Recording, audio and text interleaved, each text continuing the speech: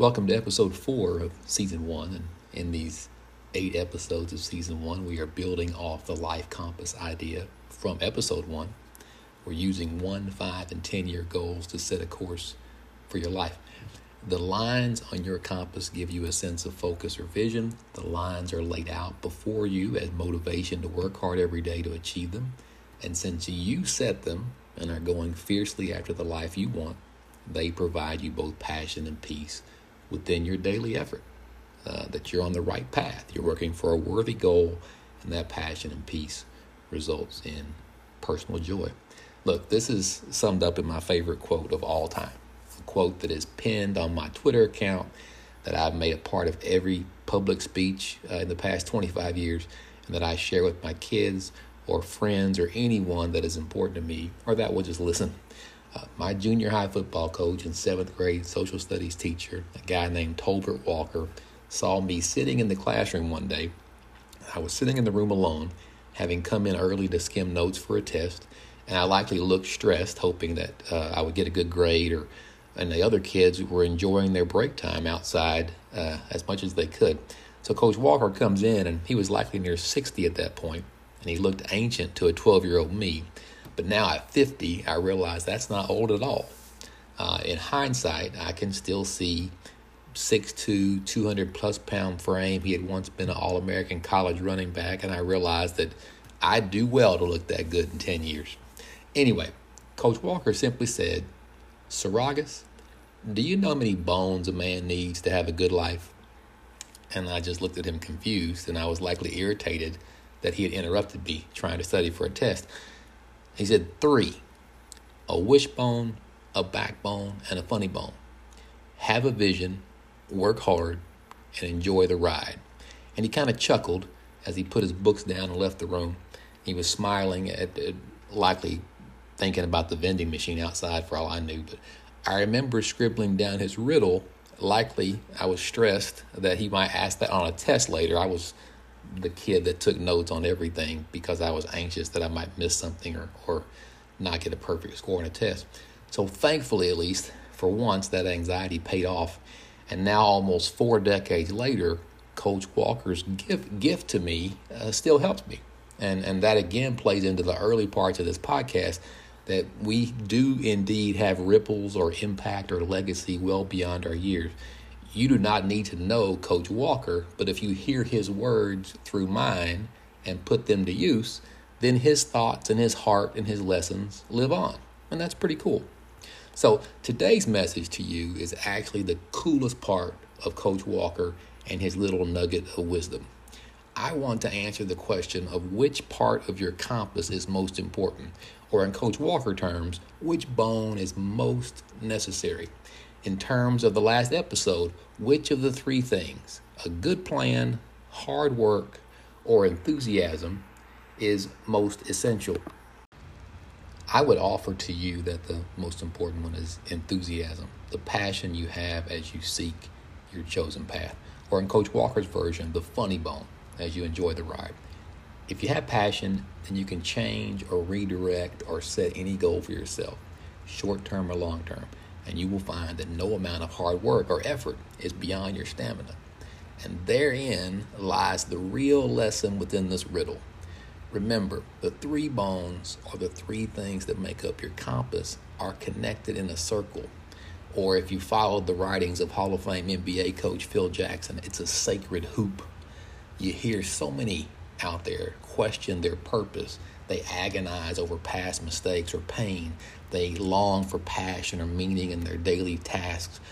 Nothing sounds exciting, or they struggle to find happy, like it's some kind of island or some destination they will just land on after they check enough boxes in life or get over enough of life's hurdles.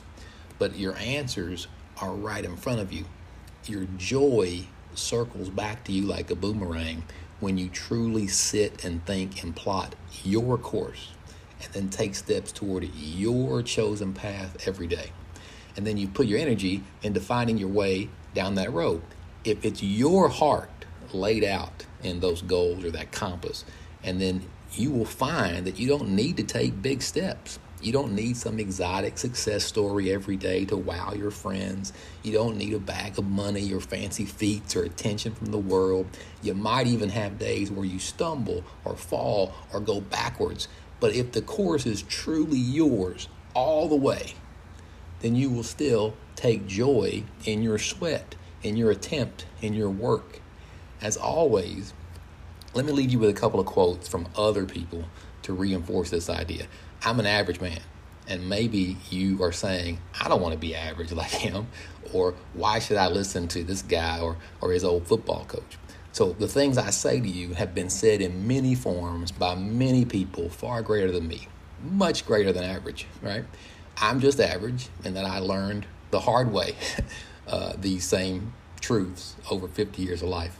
So I'll first give you iconic coach John Wooden, whose book, The Pyramid of Success, I highly recommend.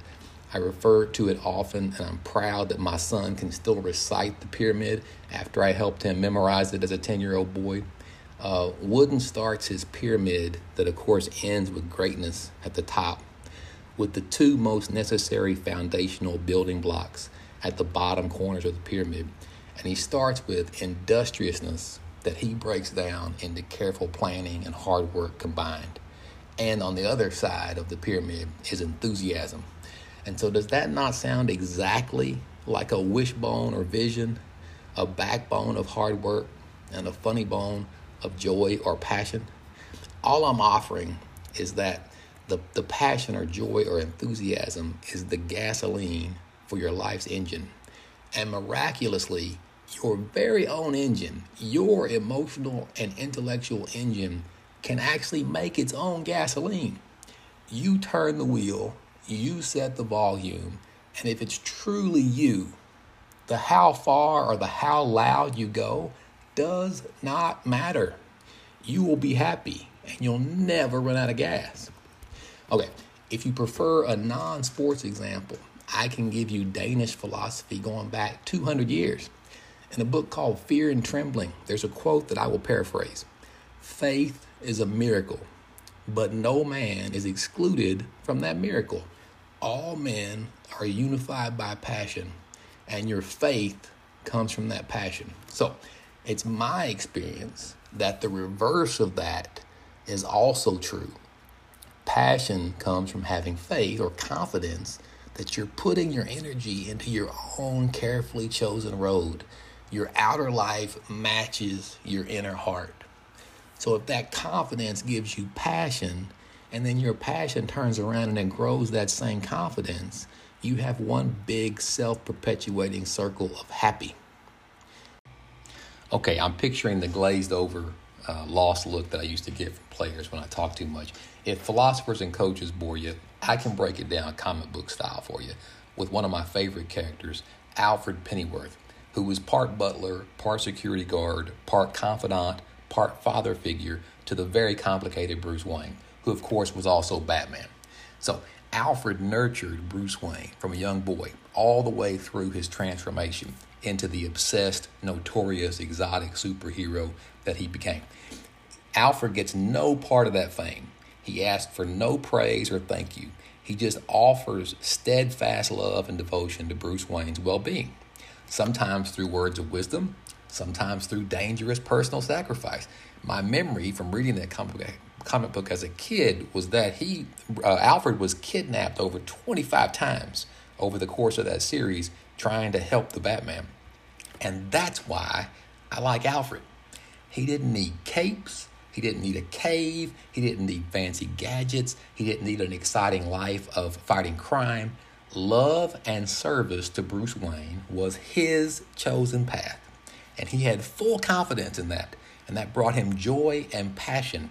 And that passion ensured that no measure of love or act of service was ever too great to what he wanted to do. So I'm just telling you, Alfred and Coach Walker were superheroes. And that's all I'm trying to say.